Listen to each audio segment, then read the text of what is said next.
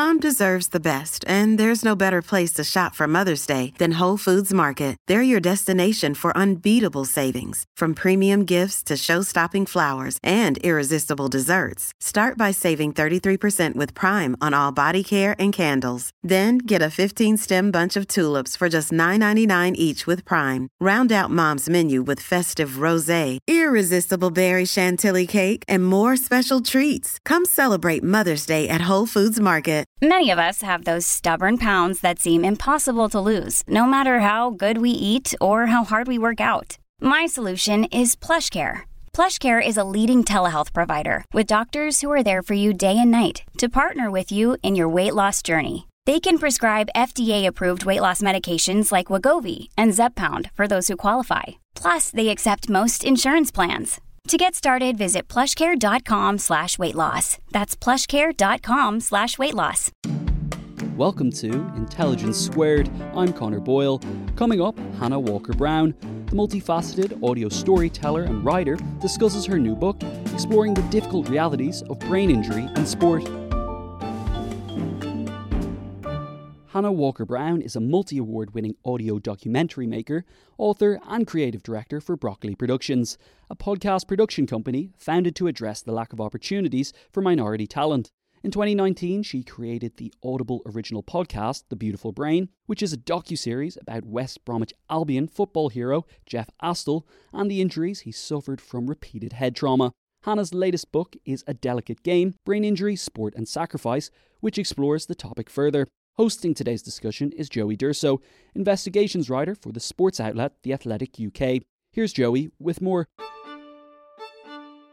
Hana, welcome. Great to speak to you. So this book, why did you write it and why do you think this is an important issue? Well, you sort of touched on it there. I made the documentary first that came out in 2019 that sort of focused on the Jeff Astle story, the Astle family in particular, but also gave a bit of a background to CTE more generally.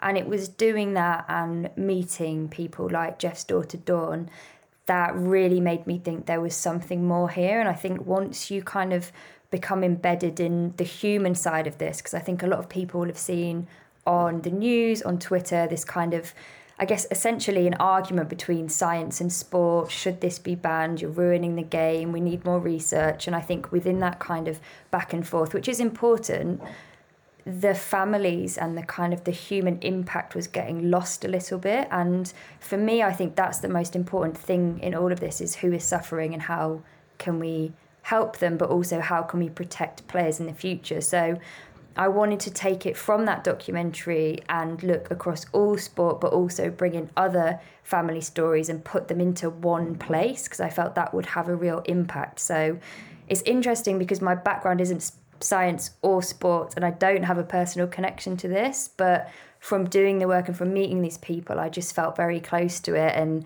you know, I don't think you always get to choose what you care about. And now I'm in, it's very hard to kind of step away. And, you know, yes, it does mean getting to grips with some very complicated science and, you know, which I have done. Even the language, CTE, like chronic traumatic encephalopathy, like it's very hard to say. And I've been saying it for 6 years.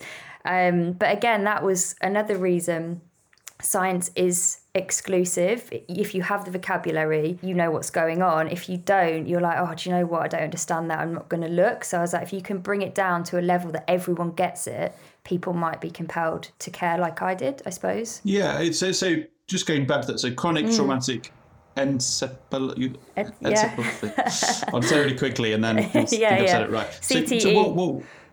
So what is it? What does it mean? So it's a neurodegenerative disease that is caused by concussive or subconcussive hits to the head. And I think it's important to essentially let everyone know what those things are. So concussion we've all heard of. It's when we see kind of immediate symptoms. So things like knockout, things like someone stumbling around, dizziness, whereas the subconcussive hits don't cause immediate symptoms. So, you know, you might just carry on playing and there'll be nothing to indicate to either a kind of a medic or someone watching, or even to you a lot of the time. And CTE can be caused by an accumulation of those hits. So that's where things like heading the football come in. You know, you can head a football and not be knocked out, but it is a subconcussive hit to the brain essentially. And so now this is, you know, it's not a huge topic, I wouldn't say, in sport. It's not being spoken about in every match, but it's certainly there. Concussion substitutes in the Premier League, here in the NFL and rugby. But presumably 50 years ago, nobody was talking about this. When exactly did brain injury become an issue in sport? It's that term issue is interesting, because I think there's two ways to look at it, because it has been a health issue since the 20th century, since 1928, when it was first kind of spoken about in boxers under the name dementia pugilistica or punch drunk syndrome. But also within that discourse, like rugby and football were included in scientific papers. So this is way back in 1928. I think the issue with sport is more kind of prevalent now, and certainly has been building over the last few years. And I think largely that is due to, well, first of all, social media, because it allows that kind of democratization of communication. So these families that were once sort of on their own can now reach out to each other. Research can be shared, information can be shared, they can find each other. And I think that's where, we've reached a pinnacle now with the kind of 150 player strong litigation against rugby. I'd say, 50 years ago, how would they have found each other? So I think go on. Could you explain a bit more about that? What exactly is that? Yeah, essentially, what sort of happened with the NFL and the CTE and concussion litigation. So, you have these players, and some as young as kind of 38, who have been diagnosed with dementia, which is, it's absolutely no age to be diagnosed with that disease. And, there has been an argument for a long time that the older players would have perhaps got dementia naturally because they are in that age bracket. But I think there's absolutely no reason why someone at 38 or 40 should be diagnosed with this disease. So they are taking legal action against the sport, and that's led by Welsh professional Alex Popham and Steve Thompson, MBE. And I interviewed Steve for the book, and he doesn't remember winning the World Cup. Like, he doesn't remember meeting Nelson Mandela. And I think, that it's very hard to get your head around something like that. So, would we see the same thing that happened with the NFL? Perhaps. I think the narrative certainly shifts when there is money involved, when there is a lawsuit involved. And I think it has been a long time coming. So, this isn't a new phenomenon in terms of the kind of the health issue, but I think it is now an issue for sport in a bigger way than it has been before, because people are sort of galvanised and have come together. Yeah, so let's talk, we spoke about this briefly at the start, but Jeff Astle, so he died in 2002, he was in England and West Bromwich Albion centre-forward, who's 59 years old, and the inquest found out it was an industrial disease which put the issue into the spotlight. So can you tell us a bit more about Jeff and what his family went through? Yeah, it's been sort of 2 decades of fight by his family. So industrial disease essentially means that his job killed him, and his job was football. And at the time, he had a diagnosis of dementia, and it was only later, when his brain had been re-examined by Dr. Willie Stewart, that CTE was found. But kind of on receiving the news of his death, the PFA and the FA promised the Astle family a kind of 10-year joint study into this. It had already been sort of spoken about the year before, so it was already in the ether, and they promised they'd do it.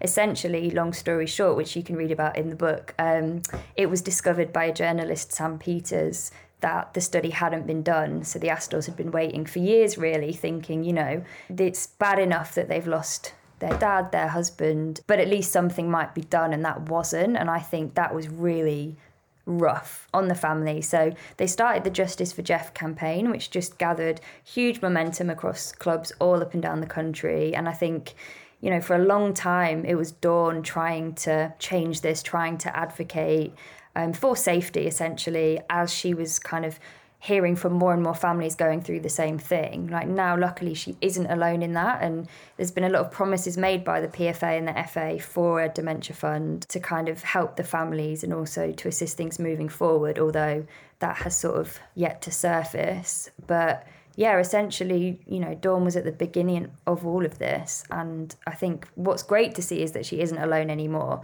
But it is, 20 years is too long for something to have been done about this. So has anything changed in the light of Jeff's death and his family's campaign, or are we still waiting for those? Is football still in denial? Yeah, I think we're still waiting for change. Studies have been done. So like Dr. Willie Stewart, who I mentioned before, of the Glasgow Brain Research Injury Group, did a huge study, the field study, which essentially found that professional footballers are 3.5 times more likely to have a neurodegenerative disease than the general population. So, that's pretty high for nothing to have kind of happened immediately. I think things are being done, like they've addressed limiting heading in training, but it's sort of, everyone gives the example of cigarettes. You don't know how many cigarettes you need to smoke to get cancer. You might never get cancer. You could be 10, it could be 10,000. So actually it's not about the quantity. And I think, there's reasons why sport has maybe dragged its feet and not kind of put its hands up, because again, if you hold yourself accountable, you are open to things like litigations and payouts and ultimately kind of tarnishing your name, which again isn't good for business, and sport is a business, and I think that's something that we do need to remember. So in football, is it purely the heading that makes a difference? Now the balls are obviously very different. Presumably back in the 60s and 70s they got full of water and whatever else. Has that changed matters at all? Or? No, and the balls are exactly the same weight. Right, oh wow. And Dr. Stewart, again, he's exceptional. If anyone wants to really delve into this outside of the book, all the work coming out of Glasgow is absolutely brilliant. Heading, but drills, so not necessarily within the matches, because it's not a game played with your head. You might get maybe 3 headers in a match, but it's the kind of relentless drills where you're constantly heading that ball. And subconcussive hits can include like an elbow to the head. You see clashes sometimes where neither player comes off completely dazed or stumbling around, but there is a collision of sorts, and there needs to be adequate recovery time rather than just kind of pushing on, playing through. So yeah, it is prevalent then, and it's prevalent now. So they've brought in these concussion subs in the Premier League, I think about a year or so ago now. Do you think that's a good development? Does it go far enough? Is it being well implemented? I think they trialled it. I think it is the right thing to do and to keep doing. I think it needs to be enforced. And I think within that, recovery time is absolutely essential. I was talking to someone the other day, and they were like, maybe the teams need to be twice as big, so you do have options. Or I think he said maybe we need like 60-person teams. And I think the whole thing with this is no one has a definitive answer, but what we need to do is keep tackling the question. And it's difficult, and I guess it's hard for us to be like, we don't know yet on either side. I don't think either side has the answer, but I think things have to be trialled and tested. But whatever is working needs to be enforced, rather than, it's up to whoever's there on the day. Yeah, and your book writes a lot about professional athletes, spoken already, but it's also kids too, school kids. So could you tell us a bit about Benjamin and school rugby? Yeah, sure. And I think actually just before I do that, I think that's a really important point is, because what is happening in the professional leagues, and I think we sort of forget this when people are saying, professional players are paid so much, so they know what they've signed up for. But I think we forget that looking at professionals are grassroots, and looking at grassroots are kids. And kids will, you can tell a kid to do whatever you want, but if it sees its favourite player heading a football, it's going to head a football. And I said to someone the other day, I have a goddaughter, and if you ask her where she's going on holiday, she'll say Tenerife atoll protected, because she's seen on TV when the insurance claim comes at the end, it says atoll protected. So she doesn't know what it means. So I'm like, kids are going to see. I know what it means. Well, yeah. Me neither, but she, you ask her, and atoll protected, yeah. So I think what you need to kind of keep in mind is they're going to do it regardless. So they need to set an example in that respect, not just for kind of the safety of those players, but for grassroots and kids who don't have the best medics in the world on the side of the pitch, who can't take 6 weeks off work to recover because it's not their main source of income a lot of the time. But yeah, so back to your question, Benjamin Robinson was a 14-year-old schoolboy from Northern Ireland who died after sustaining multiple concussions while playing schoolboy rugby. He wasn't removed from play and ultimately died of second impact syndrome, which is when he had one bigger hit, which was followed very quickly by another. And it was that accumulation in that short amount of time that essentially left him brain dead. And I interviewed his mother and father for the book. And, essentially there was nothing that day to keep him safe. There was no protocol enforced. And actually it was his mum, who was the only one that was really making any sense on the pitch, wanted him off. They didn't take him off. She was sort of accused of being dramatic, and he died playing rugby. And I think that was sort of described. How old was he? He was 14, and there were inquests which are kind of detailed in the book because they wanted to know why he wasn't taken off, if correct protocol had been followed. He was displaying signs of concussion. He was visibly stumbling around. He didn't know what was going on. And yeah, they played him on. And, you know, his dad, Peter, does incredible work across the country, Scotland, England, on social media. If you've ever seen If in Doubt, Sit Them Out, which a lot of players now wear, that's all come from him, and the work he's doing is incredible. But when you think that it's, you know, a direct result of losing his son, it's just, I mean, it doesn't even bear thinking about. But they're incredible, and what they've done for kind of safety, or what they're trying to do to advocate for safety, is unbelievable. I just don't feel like the sport is even meeting them halfway. So what are the signs then? I'm sure there are people watching this who are parents or maybe even coaches or whatever. What are the signs of concussion or brain injury if someone's playing a sports match? I mean, concussion is a brain injury. I think that's important to remember. They're not separate. So, you know, I guess the visible signs, and again, this is where it's tricky because you have subconcussive hits as well, but, you know, stumbling around, not knowing basic information like what the match is, what day it is, their name, who they're playing, those sorts of things, vomiting. There's hundreds of these things, and they can be found online. You can look and you can find concussion guidelines anywhere. And I think that was one of the issues, particularly in Benjamin's case, the ref or the coach, despite the fact there are no protocols for children specifically, but they weren't even aware of the ones for adults, which would basically list the symptoms he had and tell them categorically remove him from play. So, you know, these things are available, but you just have to look for them. And I think therein lies the majority of the problem. So there aren't sufficient guidelines and protocols at school and junior levels? I don't think so. And I wouldn't say, again, it comes back to this thing of it shouldn't be up to the parents. And essentially, I guess it shouldn't really be up to the school. It needs to come from the government, and those things need to be enforced. Because, you know, if a parent says to a kid, don't do that, they're probably still going to do it when they're on the pitch and they're with all their mates, and, you know, the thrill of playing a match with all your friends at school, like, you can't beat it. But I think these things need to come into force in terms of education and awareness, but also protocol. And that has to be from a higher power than, you know, just a parent saying to their kid, I don't want you to do that anymore. Yeah, and a theme that comes up a lot in your book is this idea of kind of, you know, play on and not wanting to appear weak or disappointing kids by admitting head injury. Do you think this is a big problem? And you can easily see it, you know, if you tell someone the 80th minute of a final that they should come off, they're probably not going to want to. How much of a barrier is that? I think it's a huge barrier, and I don't think it's like an exclusive thing to sport either. I think it's a real kind of inherent human instinct, like when we get knocked down, we get back up again. I think particularly in men and this kind of culture of masculinity, and I think, well, in the book I trace it back to this ideology of muscular Christianity, which came into effect after the Industrial Revolution, when it was believed men had become too effeminate, women were kind of rising up, and they were like, no, men must take their rightful place, you know, not just above women, but as leaders on the world stage, but also in warfare. And essentially through the church, men were kind of funneled into sports like boxing to, you know, be more manly. So I think that runs so much deeper than just like play on. I don't know whether it's a trauma response or if it's just become so embedded in who we are. And that's not to say that women don't have it as well, because I think it is inbuilt in everything around us. Even like, you know, you're decorating a house. There is a payoff in overcoming a challenge that feels good.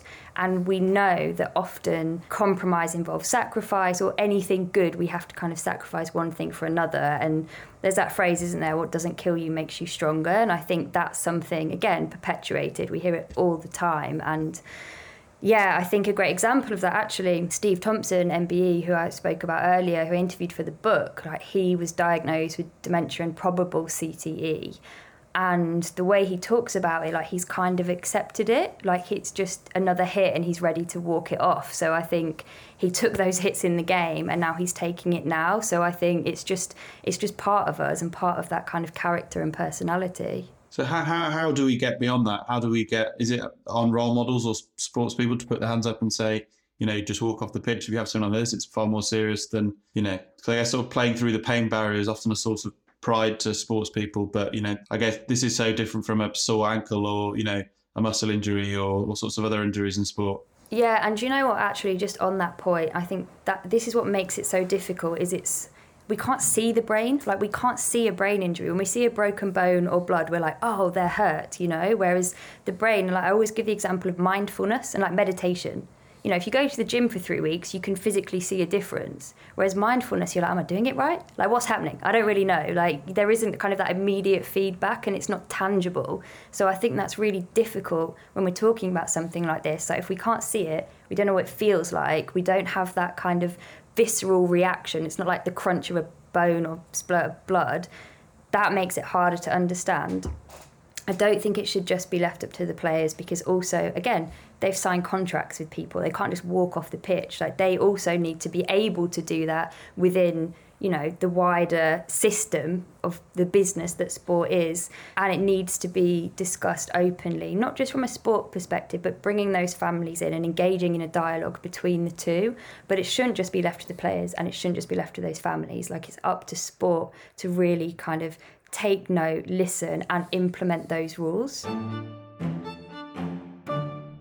The events calendar is filling up here at Intelligence Squared, and to create each one, we obviously rely on some brilliant guests and onstage talent. But behind the scenes, there's also a producer, a production team, and the budget in the mix too. You've got to keep an eye on all of that stuff in one place. NetSuite is the #1 cloud financial system, bringing accounting, financial management, inventory, and HR into one platform, slashing manual tasks and errors. And you can cut the cost of maintaining multiple systems because it's super easy to get started. NetSuite exists in the cloud, you see, no hardware needed, so you're cutting IT costs too. That's why over 37,000 companies have already made the move. And now, by popular demand, NetSuite has extended its one-of-a-kind flexible financing program for a few more weeks. Head to netsuite.com/squared. That's netsuite.com/squared. netsuite.com/squared. Sponsoring the show for this episode is Marquee TV. Marquee TV is a streaming service with a difference. It's bringing you the top tier of performing arts straight into your living room or onto your device. So think dance, theatre, music, anything you might find in the West End, Broadway, or maybe a cool little experimental space too, but saving you the cost of a few tickets as well. I've got happily a bit lost in their vast library of performances, exclusive interviews, and behind-the-scenes content. Choreographer Jonathan Watkins' interpretation of George Orwell's classic 1984 was pretty cool, and I love the dance piece Sutra, inspired by the skills of Buddhist Shaolin monks. And we've got a special treat for our listeners. Marquee TV offers 3 months of access for just 99 cents. That's right, 3 months for only 99 cents. With the code SQUARED, simply visit marquee.tv and use the promo code SQUARED to dive into the world of arts like never before. Bring the arts home with Marquee TV.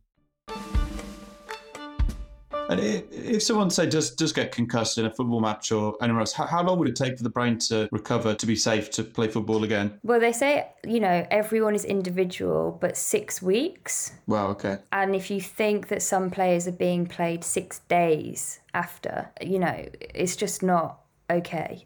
And also, again, this comes down to contracts. Can a player be out for 6 weeks? Again, in their mind, does that mean they're then not going to be put forward for other things? You know, it's very, very complex. Like, it's not just black and white, ban this, don't ban this. You know, there's so many layers within this. And I think they all need unpacking. Like, it's going to take work and time.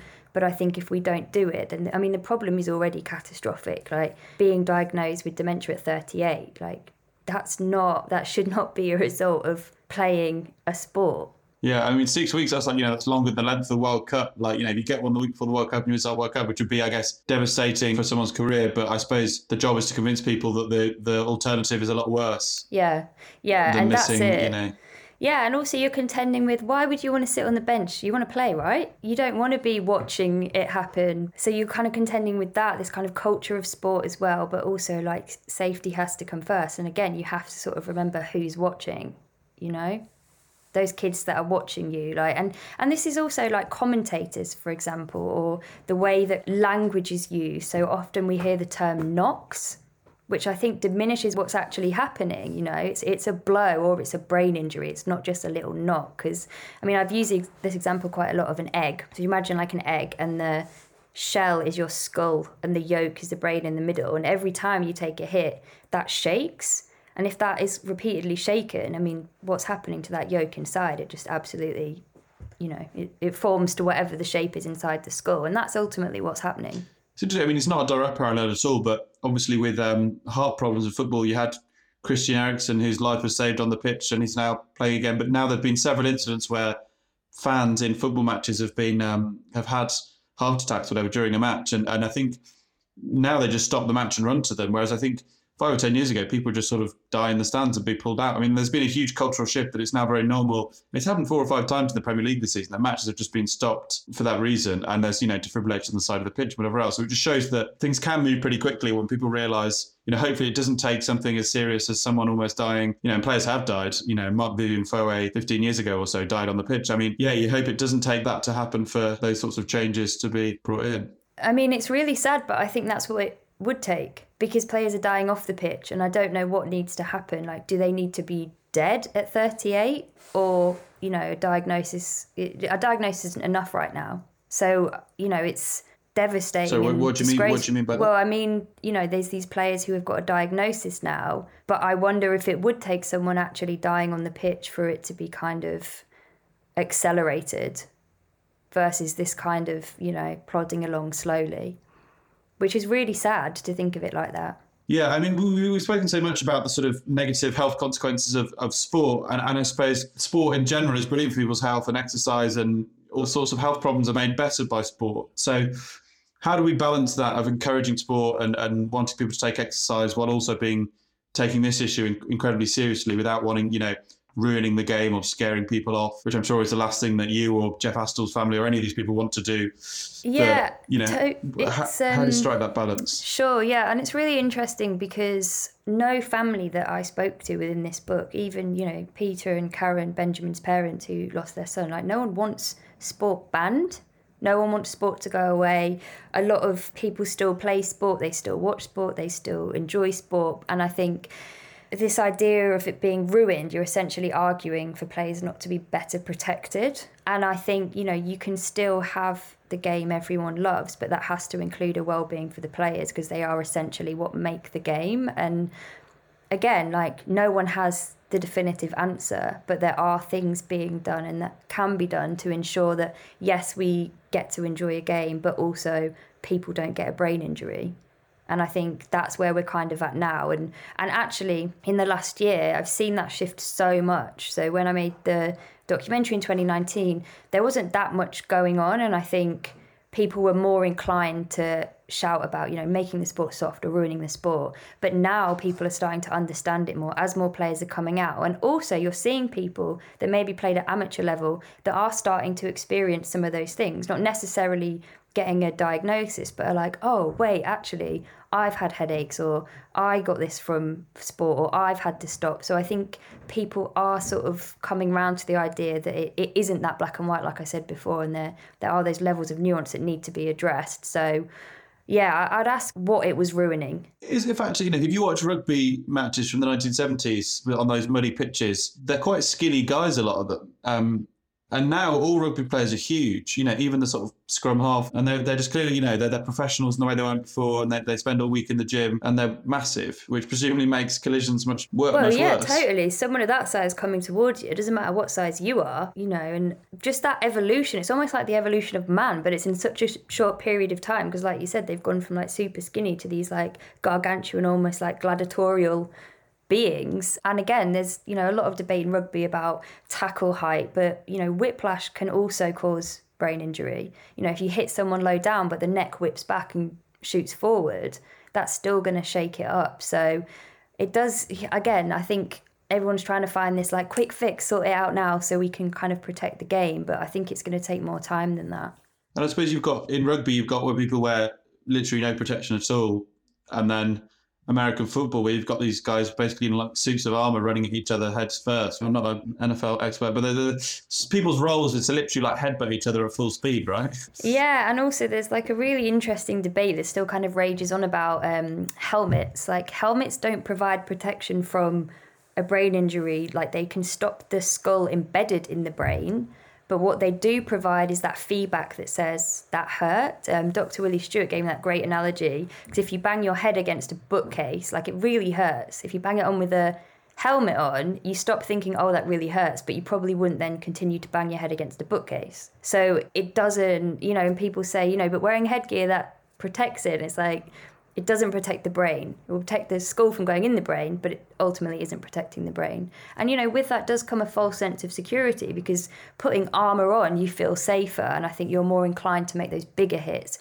because you feel that level of protection. Yeah, I suppose with all those shoulder pads and stuff, you're making hits you would never be able to tolerate it without. We've spoken a lot about men and boys. What about women and girls who obviously have very different bodies? How do these issues affect women compared to men? Well, we know that women take longer to recover from concussion on the whole, but most of the protocol is built, for men. There are kind of three most at-risk groups of CTE, and that is athletes, military personnel, but also survivors of domestic violence, who are kind of left out of mainstream conversation a lot of the time. There are 2 papers on women with CTE. One was an autistic girl who would hit herself in the head repeatedly, and the other is a woman called the punch drunk wife, who was a victim ultimately of domestic violence. And when they looked at her brain, she had exactly the same brain as a boxer who had a really severe case of CTE. And I think the thing that's important to note there is the brain doesn't know what's hitting it. So whether it's kind of a boxing glove or a football, or, someone beating you in the head behind closed doors, it can't distinguish between the 2 or the 3. So essentially this is exactly the same disease that we're seeing, but there just isn't enough research in women. That's partly because there are less women donating their brains. There's a fantastic organisation called Pink Cushions in the US, started by Catherine Snedeker, that is dedicated to female brain injury across military personnel, athletes and survivors of domestic violence. And they're really kind of driving for more women to donate their brains, also offering resources, information, education, advocacy. But there just isn't enough that is being done within women. So we just don't know the extent of those differences.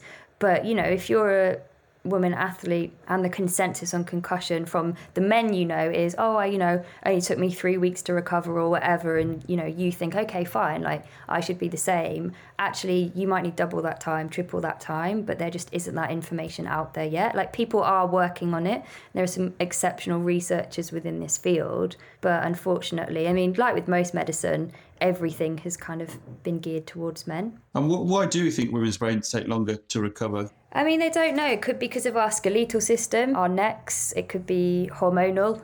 I don't think there is a definitive at the moment, but it needs to be done. And, that is a case of more brains being donated, essentially, so that they can look into it. Yeah. God, it's just shocking, isn't it? Yeah, it is. It's a lot. And do you think, when women's sport is exploding in popularity at the moment, but often, it's just a carbon copy of the men's game, thinking maybe less of an issue with something like football, but in something like rugby, is there a case for the rules being slightly different? A scrum is literally just all of the weight is going through a couple of people's necks, isn't it? Yeah, I remember Professor John Hardy at UCL said to me that when he saw women's boxing was being put in the Olympics, he just despaired, because he was like, this shouldn't be happening. But again, you have this culture of sport. You've also got this, anything you can do, we can do too, because for so long it's been... Yeah, I was going to say, I'm sure that, the Nicola Adams or whoever who's won the gold at the Olympics would... Totally. And what an athlete, what an incredible athlete. But at the same time, if you're on the side of, you study brain injury, you're going, oh no, as he was just beside himself. And again, so this conversation isn't just scientific, it's also kind of cultural, societal, historical. There's so much that goes into it, and it is a minefield, but I don't know, it's essential. Thanks, Hannah. We've got some great questions for you now. I'll just start asking them, and please keep asking them away if you're listening. So we've got time to get through quite a few, I think. Sports like boxing, where the aim is to punch people in the head until they fall over, are these sports just a lost cause on this issue? Is there a way to make boxing safe or safer? Just don't hit people in the head. Yeah, that's the definition of boxing, isn't it? Yeah, but it's it depends what you prefer more, the thrill of watching someone get hurt, that's what it comes down to.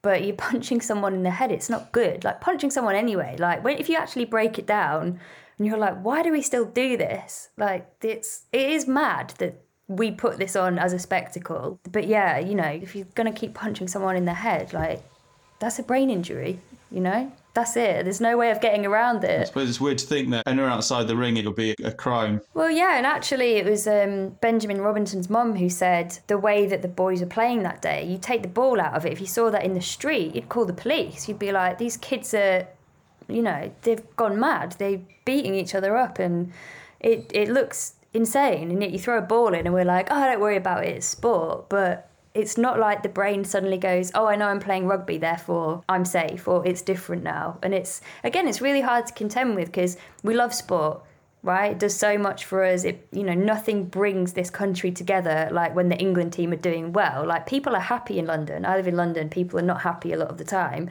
But when England are winning, like, people will smile at you on the tube. Like, when the Olympics was here, it was such a buzz for everyone. So you've also got to kind of navigate that elements of it might not be that good, and that's really difficult to come to terms with, I think, for everyone, but especially if you're really embedded in sport. So again, like I said, so many layers to this. And we've got a question from Richard here.